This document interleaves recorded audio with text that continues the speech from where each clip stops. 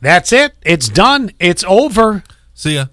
Bye. No, listen to this. I'm telling you, this is going to become the trend. Here you go. New York City schools get rid of snow days for good. They say, sorry, kids, no more snow days for you. The COVID-19 pandemic forced schools to figure out how to teach virtually, and now that strategy is being implemented to completely get rid of snow days for kids in the NYC school district. The chancellor...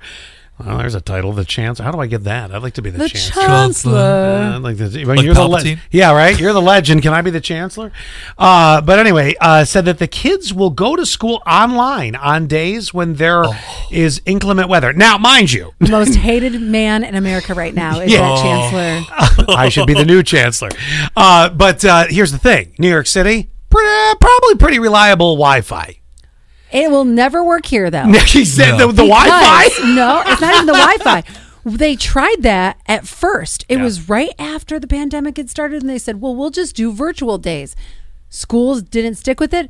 They said teachers and students need a break. But then there are some schools around here that did. Okay, we had maybe a couple not of students. I mean, they get a day off every freaking week. It's the first week of school. They better be off tomorrow, or I'm going to complain. You know that's the when it's chancellor will be mad. Well, let's see. They're going to get off a day on October 11th. Oh. I know that's... What day is that?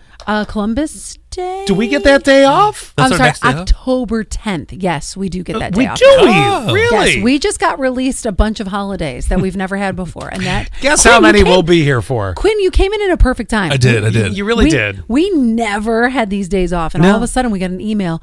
Oh, you get the day before 4th of July. Conveniently, the day after Juneteenth, though, we're like, we get Juneteenth off now. And we're like, Yes, well, they we just missed it. Off. Yeah. They did implement Although that. I do appreciate it now. But you know, you gotta understand. I know the backstory to that. The meeting that made all this happen happened right after that. So Yeah. you know, I mean, it's got to all start somewhere.